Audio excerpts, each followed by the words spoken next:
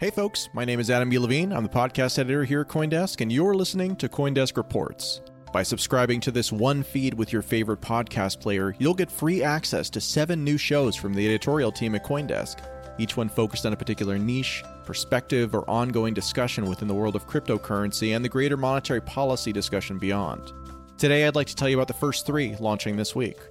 To start, each show will release 2 episodes monthly, but over time the ambition is to release each one weekly with 1 new episode per day.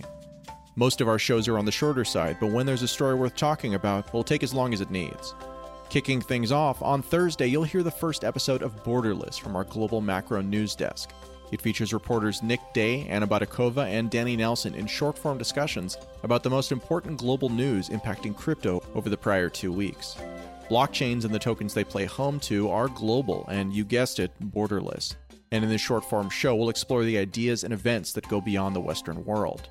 On Friday, I'm pleased to share with you the first episode of Money Reimagined from CoinDesk's Michael Casey, formerly of the Wall Street Journal, and Sheila Warren of the World Economic Forum. Simply put, money is changing, so where do we go from here? Through high-profile interviews and thought-provoking analysis, we'll follow the trail from Bitcoin and conventional economics to modern monetary theory, central bank digital currencies, culture, and a whole lot more. We're finishing up the first episode now, and it's not to be missed. On Sunday, you'll hear the kickoff episode of Opinionated from CoinDesk. CoinDesk's opinion section features some of the crypto space's wiliest commentators, from Nick Carter to Hasu to Jill Carlson and more. Join CoinDesk features editor Ben Schiller as he takes the conversation further, giving writers a chance to discuss their work and react to criticism.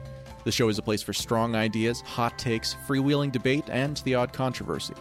And there's a lot more to come, so subscribe to CoinDesk Reports with your favorite podcast player. Stay tuned, and thanks for listening.